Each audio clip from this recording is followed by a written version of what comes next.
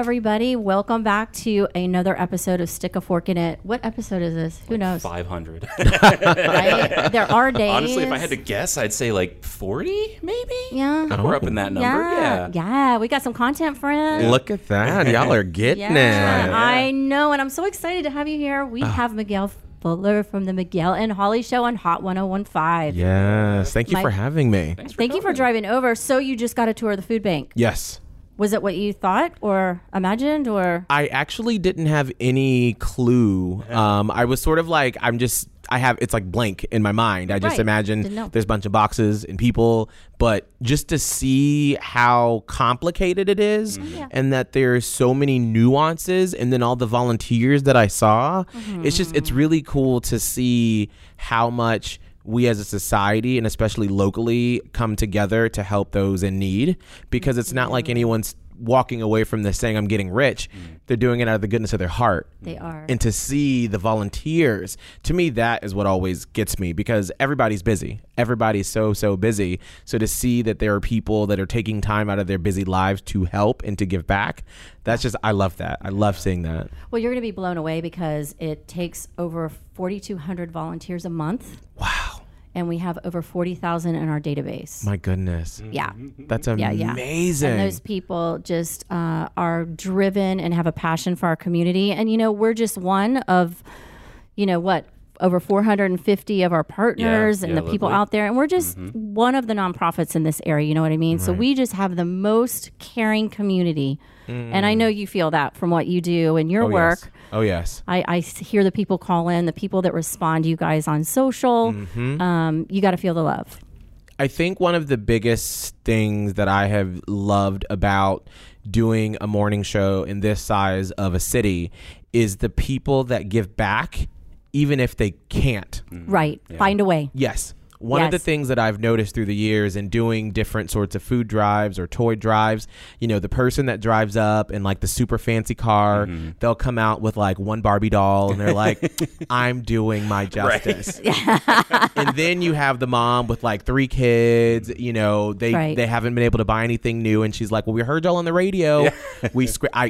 I told the kids that we can't get that treat tonight, so we can buy as much as we can for those kids that have even less than what we have. And it's always those people that are stepping up to give back, and it's just so inspiring to see. It's like because they get it, Like they're like, I'm there. I feel your pain. Absolutely. Right. And they're also teaching their children absolutely by their work, and that's what's important really as well, right? Yeah, future generations, teaching them how to be charitable and kind. That's how we're growing them up. Yeah. Speaking of growing up, where did you tell us about you? Yeah. So I am from Atlanta, Georgia. I grew up there, but I always say my growing up was sort of split in half.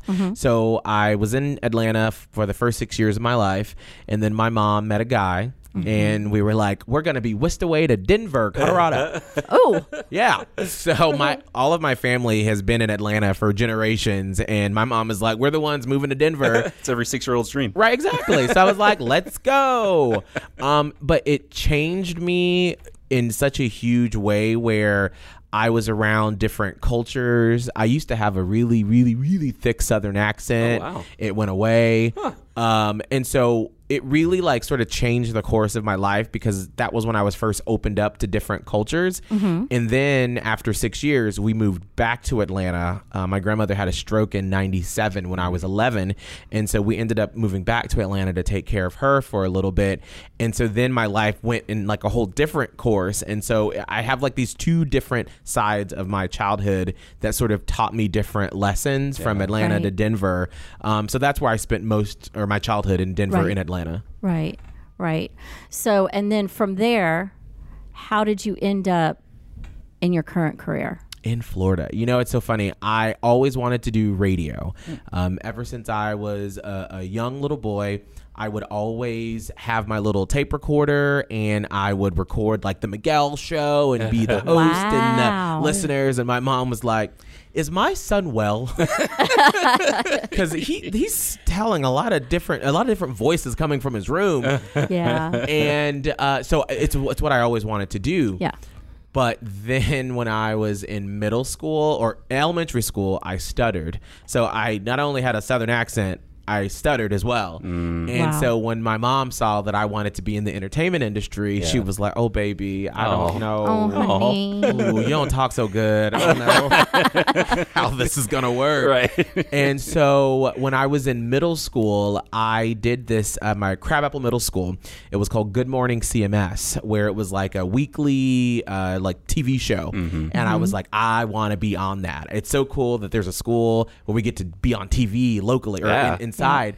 So I remember the first episode I was on, I wrote in the 7th grade, and this is how I knew I was always extra. I wrote about how, this is in 97, the racial inequality on NBC late night or NBC must-see TV Thursday night programming. There was a lack of diversity, and I'd love to see someone that looks like me. Man. I was 11. Yes, they come too early.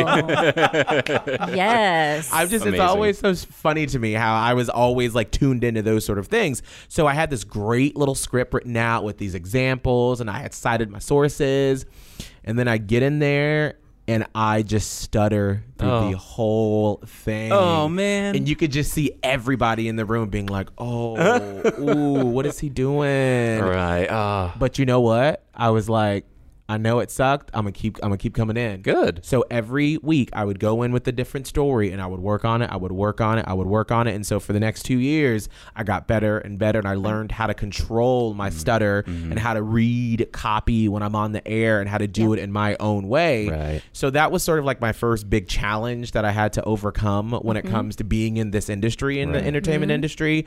So from there, we had a radio station in high school that I was a station manager of, and then we had one in college. I went to Georgia Southern University, and I was a station manager of my college there. And then I interned in Savannah, Georgia, at this top 40 radio station there.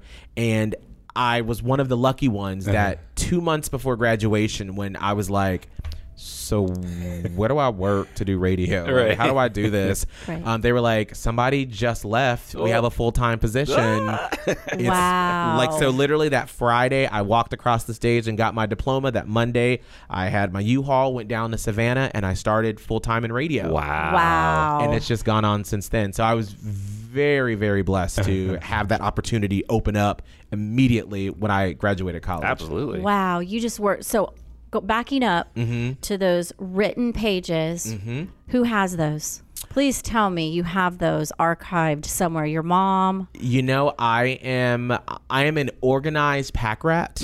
There somewhere. It's there. I have it. I save Yes. everything. I save and it infuriates my fiance to no end because I have these boxes of my papers, and I'm like, that's going to be worth money someday, okay? Yes. They're going to have the Museum of Miguel, and they're going to want to see this drawing I did in 3rd grade, okay? Someone's going to want to see it. That's genius. Right. Yes, but when you talk to a group of students and you can show them what you wrote when you were 11 years old, especially during these times, that would be so inspiring to kids. You gotta dig that up. You know, I'm gonna look for that. Yeah, I am gonna need look for that. to. I hadn't thought about looking for that paper in so long. You do. Oh, I want to see it. I want to see it. I love it. I love your story. Yeah, I mean, that's I way kind of knew it a little bit, but not that detailed. You know what I mean? Right. I love it. Okay, so Savannah, which happens to be one of my favorite cities. Love it. Oh my lot of God. fun. The food, the music, Yeah. the tours. Peach sangria. So good. You can walk on the street with Right? no alcohol. So great. I was going to go there, but you did. So I was going to say my favorite party Absolutely. weekend with the girls, with my man, with whoever. Yes. Yes. So good. So how long were you there? I was there for 1 year. Okay. Wow. Now, see, here's the thing. Everything we just said, yes. I was 21 and I made like no money because I was full time, but it was radio in 2007. Here's your $3. Thank you so much. Pretty much. Yes. Pretty much. Yeah. So I was like, I lived on the outskirts. So like where you go when you go to Savannah and you're like, oh, it's so charming. It's so nice. Yeah. I didn't live there. You would That's visit. not, exactly. Right. I didn't. That's where we did events on the weekends. Right. Gotcha. I did not live there, and so at the time, I hated it. I was over it Gotcha. because I was poor. Oh, man. I was talking about food. There are times when I look back at that year, and that's like your make or break it in Right. radio or any career really when you're not making a lot of money, because there are times when I'm like, oh my gosh, I would get paid and I would be like, wait, my rent like my paycheck is only $5 or $10 more than my rent. Right. How are you supposed to live life? How are you supposed to do stuff? Yeah. And so I worked like 3 jobs on top of my full-time job there. Right. Wow. But it's so much of my belief in giving back, in helping out charity organizations, formed there because I had so much help during that time that I would not have made it through. Right. And so I was just ready to sort of get out of that because I was working at all hours of the night. I was working at a TV station as a camera person. I was working at Barnes & Noble part-time. So I was just like nonstop. Wow. And I was trying to get on a morning show. So one of my friends that I went to college with, he had moved to Panama City to start a morning show the year before. And so this was 6 months into my time in Savannah. He said, hey, there is this morning show conference with the people that we like listen to, because like online listening had like just started. And so I would like discover these different morning shows that weren't in Atlanta. And I was like, oh my gosh, these people, this is amazing. All these other morning shows. And I just wanted to hear more, know more. And then we found out about this morning show conference. And this is in 2008. So this was February of 2008. He said, hey, me and my new co-host, Holly, because Holly had just started working with him. She had moved to Panama City in the fall of 2007. He was like, we're going to this morning show conference, but we have to pretend that you're on our show in order for you to go. Yeah. So I saved up for like 2 months and I paid my way in and we just pretended like I was on the show. Nice. Now, mind you, this is my first time meeting Holly. And so we immediately just got along so well and we laughed and we had so much fun. And that weekend, we were out drinking and talking to our mentors at the time. And that was the first time that Kramer and Holly and I were like, we could be a show. Like the 3 of us, like we're having fun, we're laughing. Right. And so they were like, all right, well, let's go back and see. So Panama City is a much smaller market than Savannah. And so I literally went from full-time, not making much, but making even less. Oh, man. Because in Panama City, it's smaller market. So they were like, we can't pay you full-time, you'll be part-time. Maybe at some point we can make you full-time. And so literally I was like, I'm going from having benefits full-time to no benefits part-time. Oh, man. What am I going to do? And so literally Kramer at the time was like, you can move with Holly. And I was like, I just met her like that one time. I was like, all right, cool. So literally that summer of 2008, I packed up my like total leap of faith, went from a full-time benefits job, moved down to Panama City, moved in with Holly, only met her once. Wow. And we were like, wow, let's see if this will work. And so then the next 2 years were just, it was the most amazing, scary, stressful, eye-opening 2 to 3 years of my entire life. Wow. Because it was like everything was so new. It was different. We were figuring out how to do a morning show, how Holly and I had to live together and work together. It was just so many new experiences. It was so exciting and thrilling, but scary at the same time. Right. And so we were there for 3 years, and then we got the call to come to Tampa the first time around with Kramer. And we were on a little station here, and we came in being like, we just rule Panama City. We are so good. Tampa, you better watch out, okay? Well, we got fired. Oh, no. Year later. Oh, man. Year later. But it was perfect because it's what needed to happen for us to sort of separate from Kramer. He went on to do his own thing, and we're all still friends. And then that's when Holly and I started doing what we do now. Right. We went back to Panama City and then came back to Tampa in 2015. So, right. Wow. And we've been here ever since. Right. That's legit like movie status. Like, you know, 2 co-hosts like living together, figuring out life. Like that's a little sitcom. That's its own script. Yeah. No, seriously. I mean, I never thought about it that way, but literally there were so many different things that I could like, this episode is this one. This is the time when this happened. This is the time when I thought I heard Holly and her now ex-husband. Oh my goodness. You know, so many things happened back then that we could totally write a Which TV kind show. of is your show now, because they always fall back on, remember what? Yeah. Right. And it's perfect. And you guys have some crazy stories that are really cute and funny. Speaking of that, there's a few things, and I'm kind of jumping around because we're going to go back to a few things, but we can't not talk about your recent engagement. Which kind of is like almost a little bit of old news because you're already into planning. Yeah. But there's this awesome video And it's you and Holly do almost everything together. So there's really 2 stories in that. Absolutely. So I know if you're a listener, you know what happened. And I got to see your ring in person today, thanks to COVID. So gorgeous.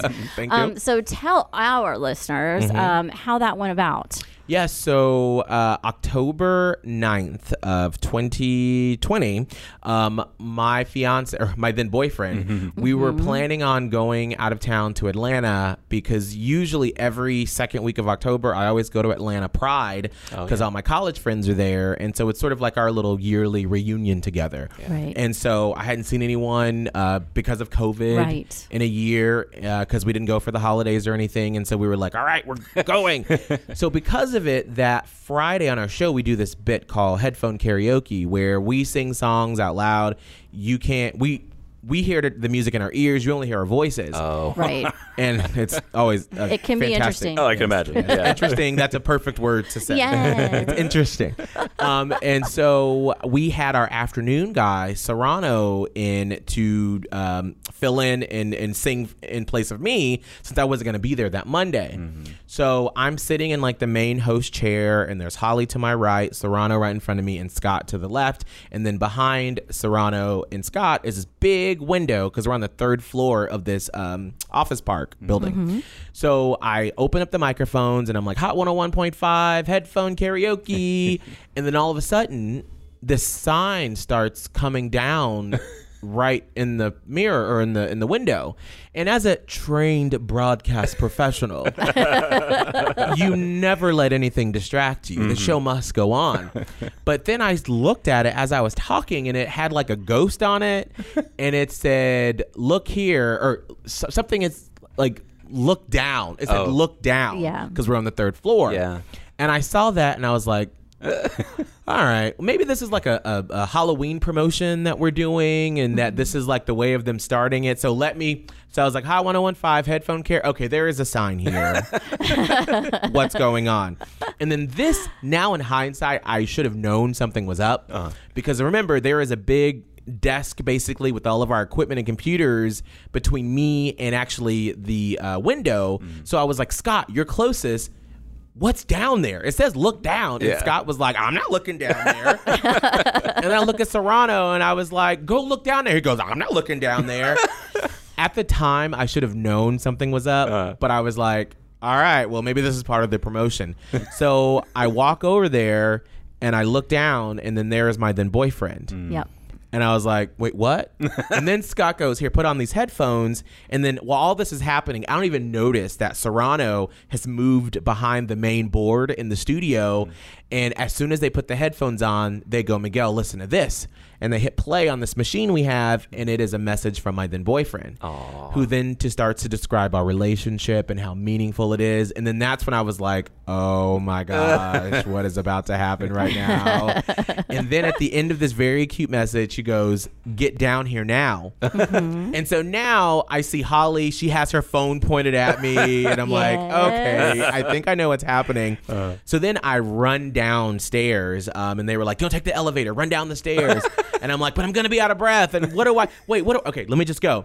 So then I walk out of the side of the building, and there is a Hot 101.5 tent. There is broadcast equipment set up, and behind the tent, there are like all of our friends from here in the area. And some of them we hadn't seen because of COVID in like 6 or 7 months.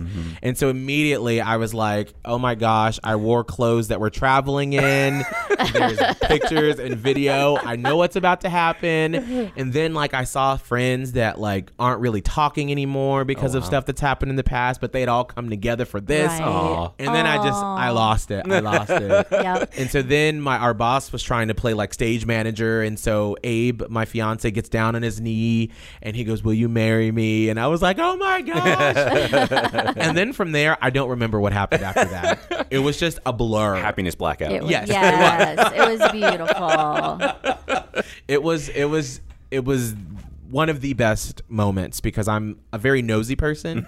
And it's a lot. Like, you can't surprise me, except for that. They did. They did. Got around all your defenses. Oh, yes. wow. I was just completely shocked and just flabbergasted because in the video, you hear me say that as a gay man, growing up, the time period that I did, I never thought marriage was going to be legal. And then in going through my 20s, I never thought that I would be with anyone like that. So I always thought, I'm be single. Like, my lot in life is to entertain, to be there for people, to be a great friend, to be a great son, to be a great family member, but not to actually live life with someone like that. And so then when this happened, not only can we legally get married, but then I have found someone. It was just all too much for me in that moment. And I was just like losing it. But it was such a special, special, special moment. Yeah. Right. And so the broadcast equipment was to kind of share that with the listeners. And that's awesome that they got to Well, of course, it became a radio promotion. Because if you're in radio, which I spent most of my married life, my ex-husband's in radio. He's going to be on What the Food Bank, actually. After with Miguel. Right on. Everything becomes public knowledge. Oh, yeah. That was fair. There's always a soundboard around you. And every surprise becomes known to Tampa Bay. Absolutely. And now that it's online, it's known to everybody. Oh, yeah. Every listener that there is. But it was a very special moment. And how wonderful for you from the story that you're telling thus far. From a young man who stuttered and his dream was radio, right? Oh, yeah. From a young gay man thinking he couldn't have the dream. Right. That most everyone wishes for. Yeah. Oh, my goodness. And now you have all of it. I can't tell you how often I walk into my house that I purchased because of my job, because my mom never owned anything. She'd never been able to own anything. Right. And so we grew up in apartments my entire life. And so I've had the fortune to be able to buy my own home. Yeah. And there's probably once a week that I literally sit down on the couch and I look around and I think about how when I left for college, I had all of my clothes in two green Rubbermaid baskets because I lived with my grandma for most of high school, and she lived in a 1-bedroom retirement apartment. And I slept on the couch. Wow. And so all of my clothes were in these two Rubbermaid containers. And so when I left for college, I said, you will not move back. You will keep working until you have your own space. Nice. Right. And I just worked to do it. And so the first day that I bought my house and I walked in and I was like, you did it. Right. Holy crap. Yeah. You worked your butt off all these years and you put those Rubbermaid containers down. Yeah. And you did it. That's awesome. And so once a week, I always look around at my house and I'm like, you did it. That's so good to recognize too, because I think people can lose sight of what they used to want, right? And when you get there, it's good to take a moment and be like, "Wow, like I'm so glad that I got here." Stay grateful, absolutely, because it's so easy to not acknowledge the past and to empathize with your journey and your struggle. And so that's why I always take the time to just really sit down and just count my blessings and just be grateful that I was able to do it and that I had the help to be able to do it. For sure. Because I would not be here if it weren't for the teachers that gave me money so I could go to prom, or the scholarships that I won to buy my first car, or the guy from my church in Atlanta that had a car dealership who probably lost money so I could buy my first car, or the people from church that gave me money so I had money when I went to church or to college, or to Holly for letting me live with her when I couldn't pay her rent the first 3 months we lived together because I was part-time. Right. I mean, all these moments in my life I can point to people helping. And that's why I always say, if Shannon, you say, hey, can you share some information for Feeding Tampa Bay? I'm like, absolutely. What else can I do? Right. How else can I help? Right. Because you absolutely I'm so grateful for that. Yeah. Yep. And it flows from you and it comes back to you as well. And it keeps coming back because that's who you are. Right. And that happens a lot for people. The Humana Foundation and Feeding Tampa Bay work together to address food insecurity. Our goals are to strategically bring about healthy outcomes and create meaningful, sustainable change for our neighbors throughout the 10-county region that we serve. You'll find out more this spring. One hint, Food RX. Learn more about it at feedingtampabay.org/programs. So you mentioned Holly. So we're talking about your wedding that's coming up. You invited very originally to include Holly. Tell us a little bit about that, because I thought it was a very interesting approach. Can you share that with us? Absolutely. So when the wedding, or the proposal happened, I then was like, oh crap, I have a lot of friends from college.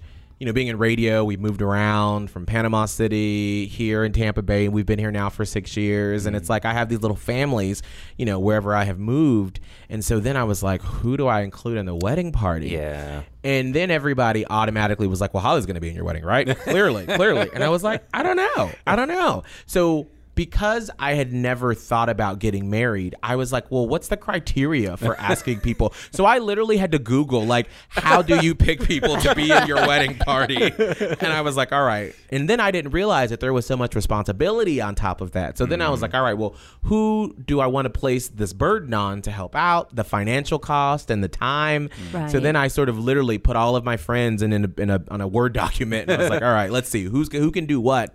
So I decided that I felt like it'd probably be too much with Holly taking care of her mom and her daughter, being a single mom. She's got a lot going on. She does. And so then being like, hey, do you want to go to a bachelor party and then pay for this nice suit and all this stuff? Yeah. And then I was like, well, what can we do for what can Holly do? I want her to be a part of the process.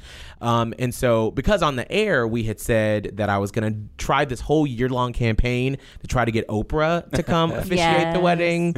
And then as I've sort of taken away the spectacle of what I thought the wedding was going to be, but I wanted to be very personal and intimate. I was like, if Oprah, okay, first off, I'm assuming that Oprah would come and do it. Like, that's a big assumption on my part. Okay. And I was like, all right, that would be a lot. And I was like, the perfect person to preside over that day of love would be Holly, who we've been through so much together. Right. And so that's why I decided to ask her. And then I was like, well, of course I have to do it on the air. I can't just take her to dinner. Yes. What are you talking about?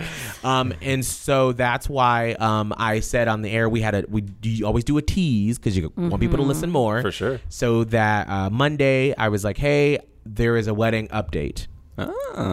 Good or bad, there's a wedding update. Oh, God. Because I like to be dramatic. I've always been dramatic. And so we were like, the next day, and Holly had no clue what was going on.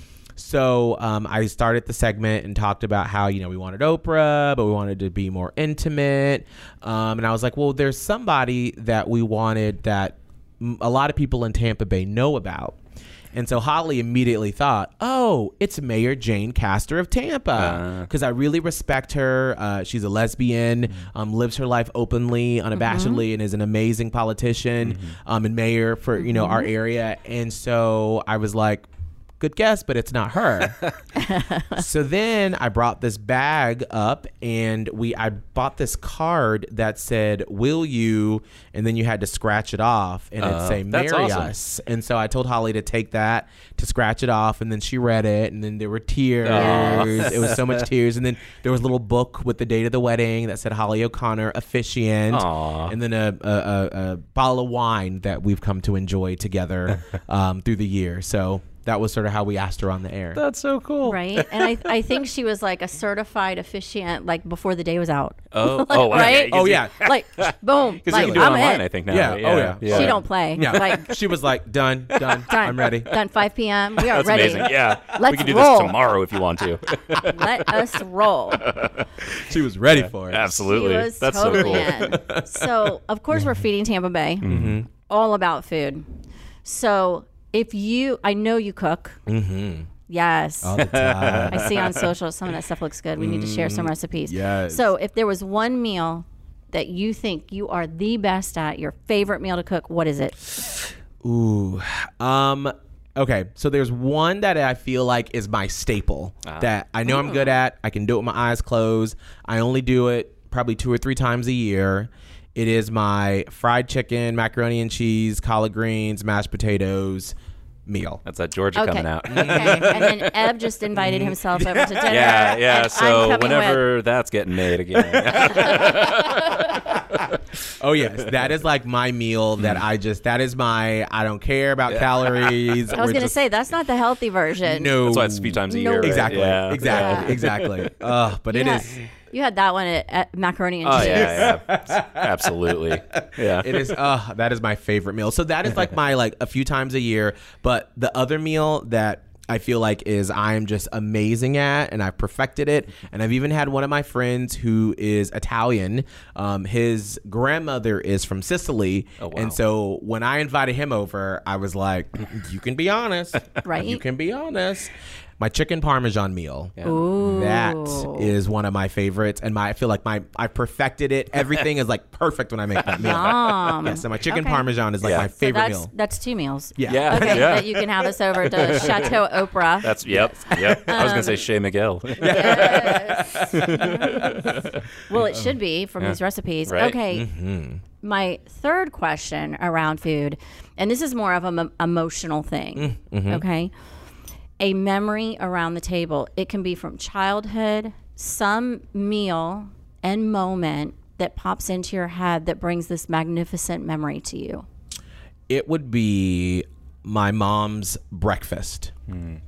So because of the relationship I've had with my mom, where I've always sort of been like an old soul. So I've always been sort of like the parent and she was the child. Oh, wow, yeah. Just because my mom went through some stuff early on that she's had to work through. So when I was born, she wasn't ready to settle down. So she was like still living her best life. And so that's where I lived a lot with my grandma.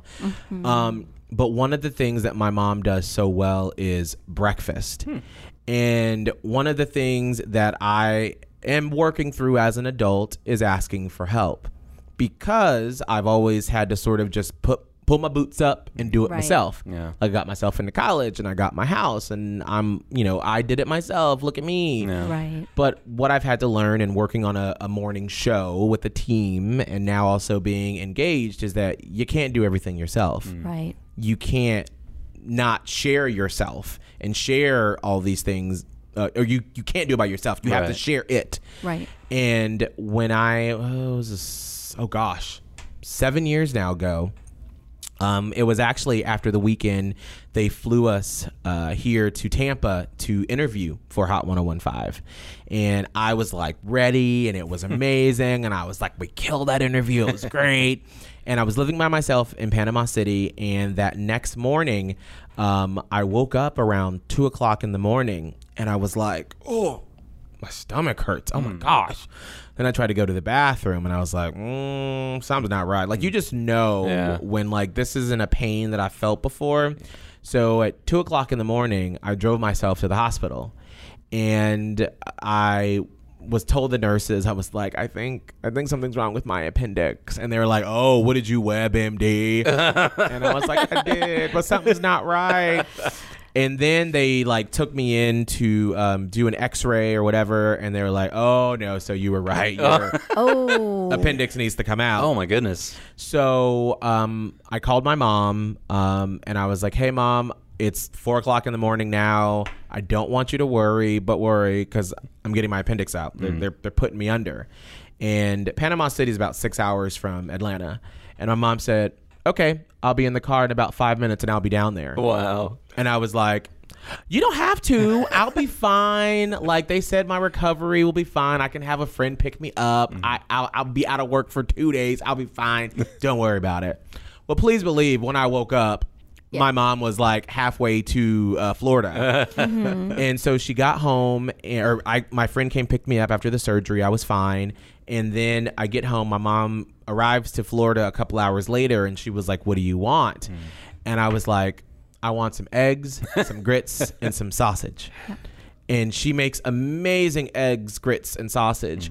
And in that moment, that's one of my first sort of thoughts that I need to stop trying to act like I can do everything myself, because I still need my mommy. And I never call her that, because she told me in middle school, she was like, don't call me no mommy.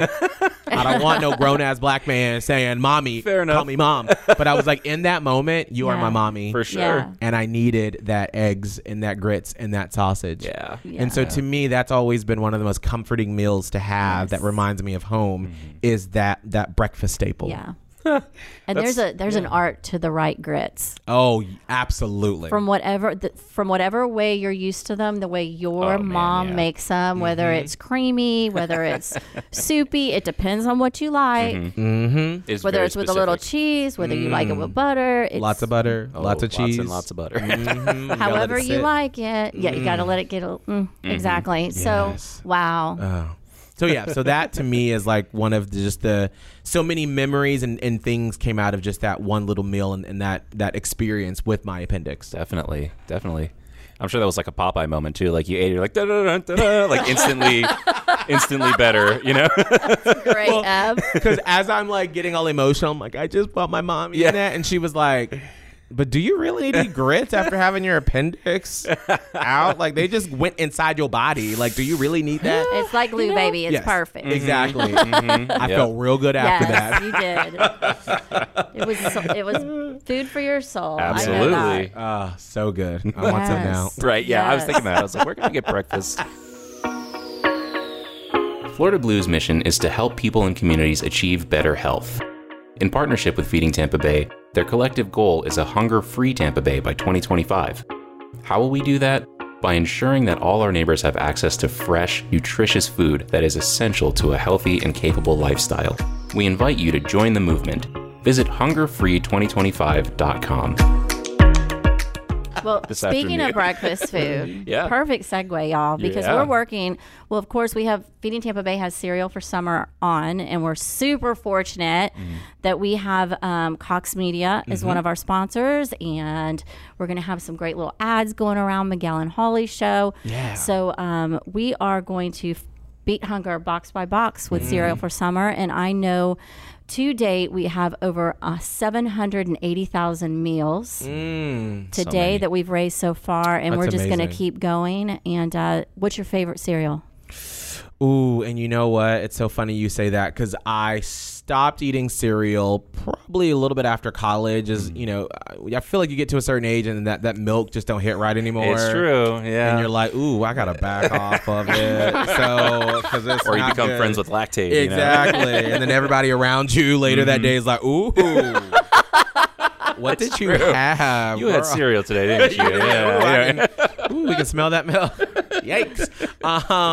But I just I was grocery shopping yesterday and saw that they now have the cereal bars. Yes. Oh yeah. Yes. But not like the healthy kind, but the sugary kind that we loved. So there was like the Fruity Pebbles and the graham cracker one. Yes. Or Cinnamon Toast Crunch. Yeah. Yes. And I was like, why? You can donate them, and we are accepting those to donate. Really? I will buy some. Okay, and you can donate those. And we're also Publix is doing BOGOs.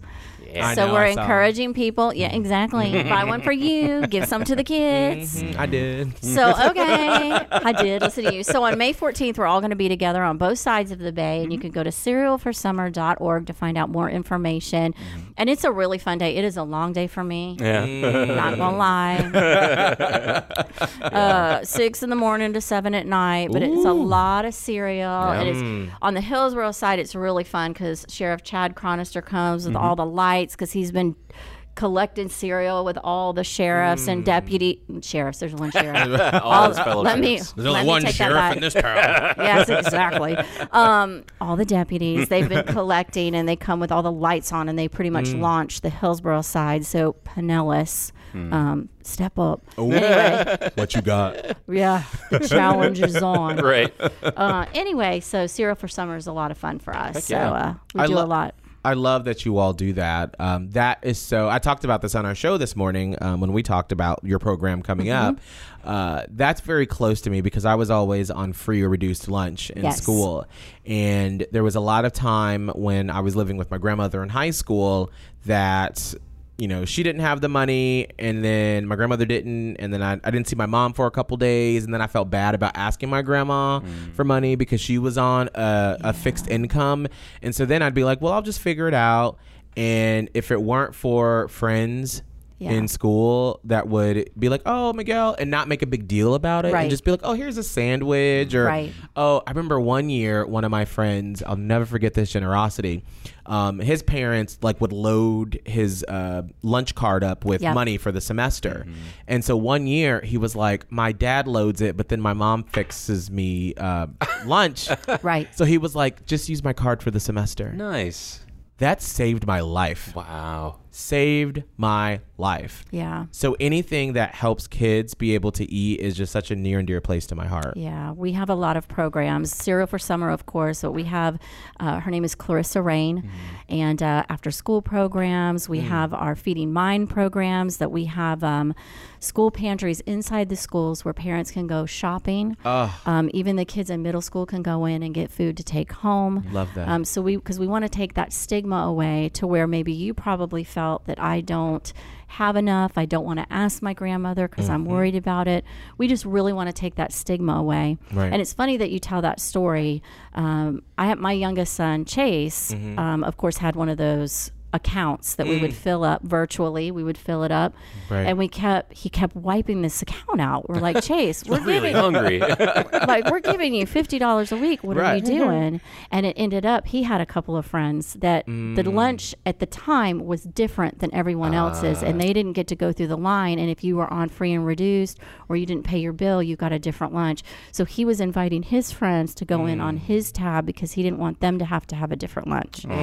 So that's when at the time Mike and I were like, okay. Like, can't get mad at that. Yeah, No. right. Oh, man. Here I am. We're thinking, we feel bad. We're thinking he's piling on, eating all this lunch, and he's actually inviting his friends over to go to the salad bar and the pizza instead of the cheese. Can you imagine having a kid? And I'm like, okay, never mind. Yeah. So we're getting away from that. Actually, our that. schools are getting away from that. They don't Right. do that any longer, which I think is we're moving in really wonderful directions when it comes to nutrition, equality, respecting diversity. Yes. I really think we're going into some magnificent directions. Well, I feel like those sort of programs, like, I mean, obviously a bill has to be paid at some point, you know, but that sort of shame that you teach kids early on leads to food insecurity later on. And especially after going through the pandemic, when we would help out and do food drives and stuff to the station, and I'm like,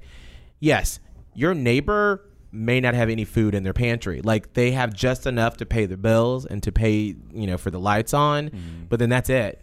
That's why we have these programs, and people shouldn't feel ashamed because we're all going through this experience collectively, and so many people lost their jobs just in a matter of weeks. Yeah. Right. Thinking, I feel like March 13th, 2020 was like D-Day. Yeah, pretty Yes. much. Before that, we were like, what's this coronavirus thing? This sounds crazy. Right. And then March 13th, the world changed. And so I know several friends that literally a week later, they lost their job. Man. Yeah. When they were thinking everything was great. Right. And they were like, I'm saving up. I'm going to buy a house or a car. And they didn't have a job. Yeah. And so these people that thought I would never be a person that would be going in a line for a food bank or something like that, they were having to do that. But there was no shame in that. And that's why we have these programs set up to help, because everybody at some point in your life is going to need that help. Right. Yeah. Well, it's kind of like what you said earlier about, when you have a food drive and the people who have less are the ones who give more. And it's like they've been there, and now so many more people have been there and they get it, Right. Absolutely. It makes a big difference. Oh, absolutely. And so I'm glad that you all are here to help and make such a great job of promoting it and making sure that there is no shame about asking for help. Because as a person who's had to raise their hand and it, like I said, if it weren't for so many, there's so many stories. I could write a book about here's who helped me and why I'm thankful for them. It would be so long because I would not be sitting here if it weren't for these people. And so having an organization like you all to help in such a big way is so awesome. Yeah, well, when your movie comes out and you're thanking the Academy, you'll have to have your whole list of lifelong helper. It'll take a while to read, but it will. Starting with the third grade teacher, thank you, and moving on the way. Right, and we have to have that original script. Yeah. Because I want to lay eyes on that. I want to see that because that's epic.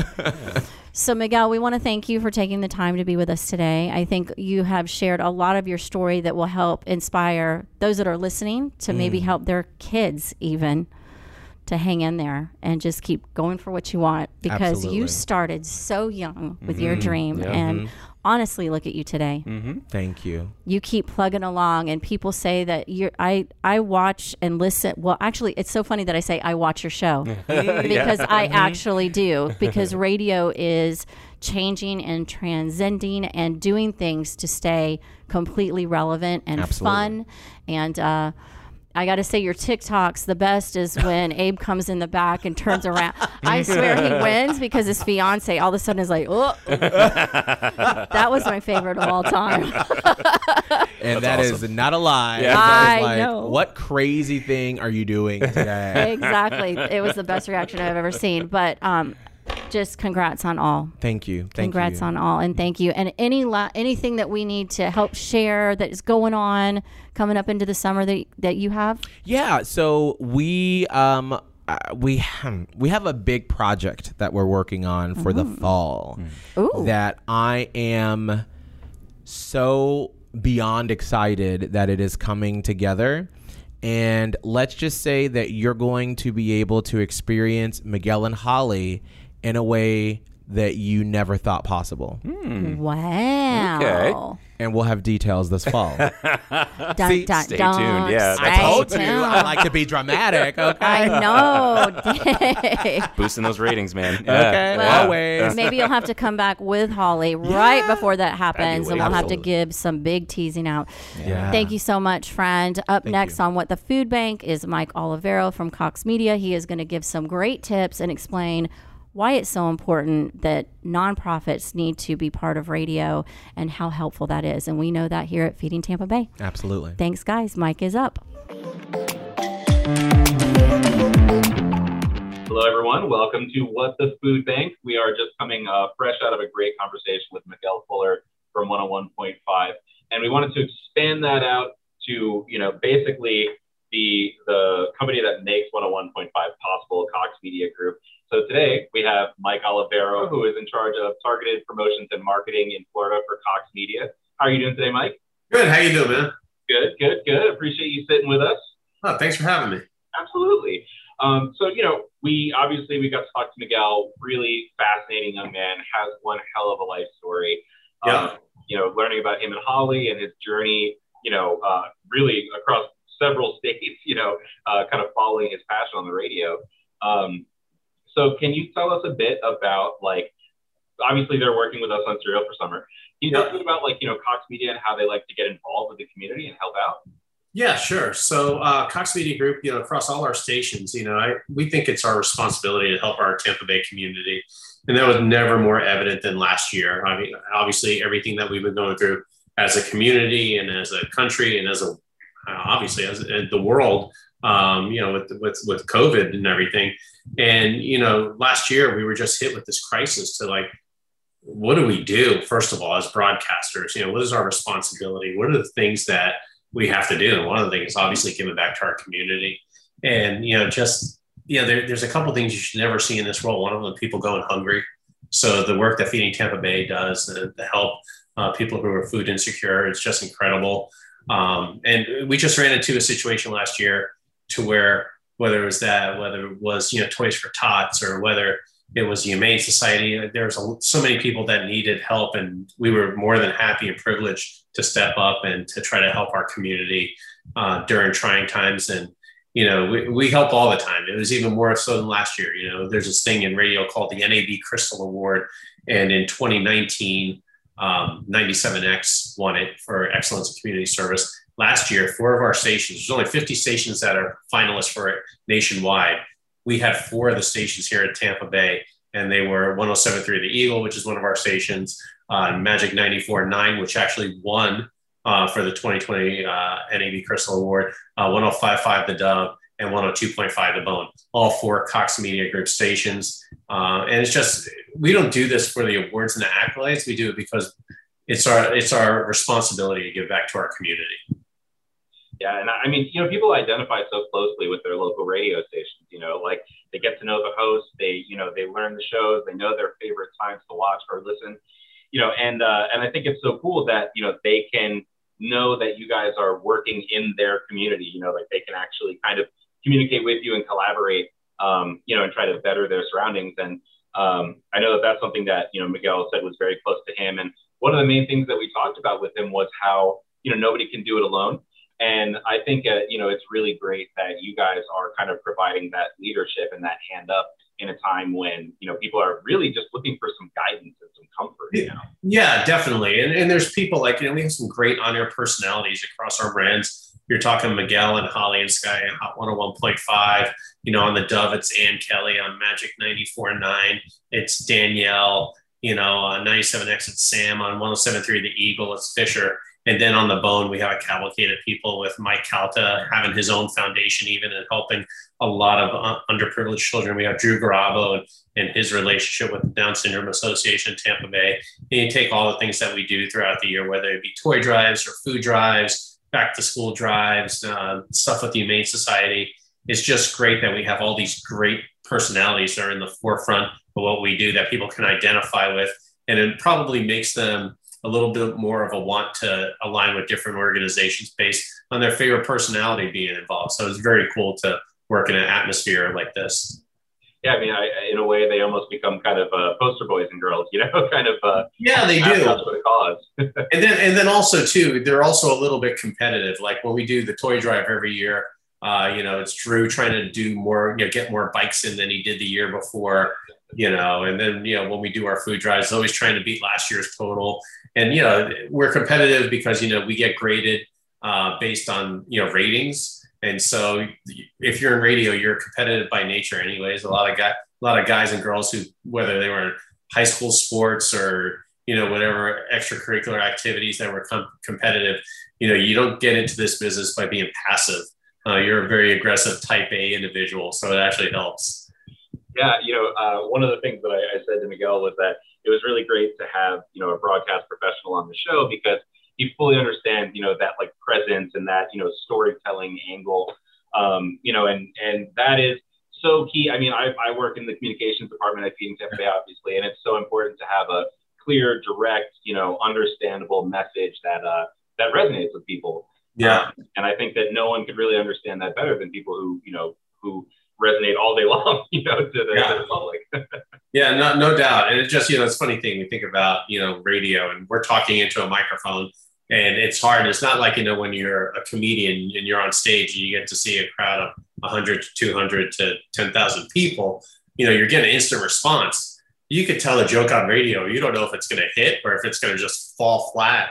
So it takes a little bit of mental toughness for one to do the medium to begin with, but two, when you see people like Miguel, resonate with the audience and get the feedback and the love and the accolades that he gets from the audience, it's fantastic. So it's really awesome to see. Yeah, and I think it's so great that he's able to bring them into his life and kind of be, connected with his audience. Obviously, we talked a little bit about how his wedding proposal was live streamed. Super big surprise for him, but. I think that it makes it so that people can relate to their personalities, and that's so important in terms of like. Yeah, and those are the type of radio personalities that cut through, the ones who are very authentic. It's that authenticity that gives you a relatability and relationship with your audience. It creates brand loyalty and stationality loyalty with certain individuals. So the more authentic you are and the more relatable you are, more people are going to listen to you, maybe even like live and die a little bit through you. And, it takes a lot to put yourself out there because, again, you don't know who's going to accept you or who's going to just, change the channel. The one thing about radio is that people don't have a financial interest in it. You buy a computer, you have to use it because you spent $1,500, $2,000 on it. You buy a car, you're invested in that financially. Radio is just a flip of the button or a push of the button. And, it's getting that brand loyalty and that stationality that gives people that bond with the station and and really fortifies a great relationship between the audience and our personalities. Well, it says a lot about Cox Media that you guys have such a strong following, throughout your stations. Then. Well, it's great to work for a company and we're live and local. We have live local personalities and, look, I know there's a lot of streaming platforms that people like and go to. And, I don't listen to radio 24/7. But when a hurricane's barreling down on our area and our state, you're not going to get it from a streaming service. You're going to get it from, live local, people like us. And, we're there all the way through until they batten down the hatches. And then we simulcast with our TV partners. But we're also probably the first out to, let everybody know it's all clear. And we've had a couple of close calls past few years, and hopefully that's as close as it gets. Yeah, absolutely. Yeah, no, that's true. We actually had one of our local weathermen on here. And that was one of the things he said, is that people come to trust you, like they look for you. Dennis Phillips, I think it was. Yeah. And, they count on not just like your station, but you, like they count on Dennis, like they Absolutely. want, Dennis's input. Yeah. You look at the Paul Delegatos and, the Dennis Phillips, and you look at them and, Steve Jervy, and those are guys that, who's the guy who from CNN who goes all over the place and gets blowers, the Weather Channel? Yeah. Whatever his name is. Yeah, we talked about him. He's not here every day, right? These guys are. These are people that, are trying to keep us safe. And so it's the same messaging that we get when we align ourselves with like Feeding Tampa Bay, to make sure that there's someone like, Miguel and Holly talking about cereal for summer and some of the great programs that we have. And it's our responsibility to give back.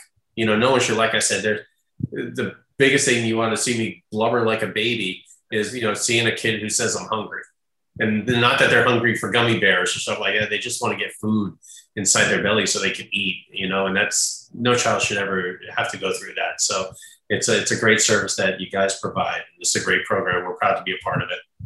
Well, like Miguel said, we couldn't do it without some help. We only have so many hands, and your guys' voice is wide reaching. You have lots of influence and fans, and, we're just very appreciative to you guys for helping us out. Yeah, no, thanks for including us. And hopefully we get a ton of cereal and get to feed these kids over the summer, because, they don't have the school programs to, depend on. So this is our chance to give back and give to the community and try to help do some good for our own neighborhood. Absolutely. So when can we hear you on the radio? I go on. So I do a show on The Bone, our talk station. I'm on Saturdays from 2 to 4, the Myco radio show. And for the month of May, we're doing a mental health awareness show, Break the Stigma. It's 8 to 10 a.m. on Saturdays. And, you go through the last year or so. And, before the pandemic set in, mental health was such a big subject and topic that, you throw a pandemic that locks everybody down for a year, and whether it's loss of income or family or loved ones, it's an opportunity for people to go, know where they can go for help for mental, because it's a tough world out there as it is. And then you throw a pandemic on it, and we don't need that. Yeah, just a big old catalyst, Yeah, that's right. So it's just an opportunity, again, to give back and to try to help people and make their lives better. I mean, that's what we try to do as a radio group, Yeah, absolutely. And that's admirable. You could just go out and talk celebrities, but it's awesome for you guys to, really give back and really try to support the community. Yeah, I mean, you think about the last year plus, we haven't had any live concerts. I mean, you just started opening, you got to see some hockey games at Amalie, and the Rays were letting some people in. The Bucks let some people in. We had all our teams go to all these great World Series and Stanley Cups and Super Bowl, and we weren't allowed to get jam-packed in there. Normally, you get to high-five someone, and now you go to high-five someone. You go to someone 3 rows back, and you got to have a mask on, and then you got to sanitize your hands afterwards. Right. You want to get, you want to get back to somewhat normal, and I think we're heading in that direction. So fingers crossed. Absolutely. Yeah. Fingers, toes, whatever we have crossed.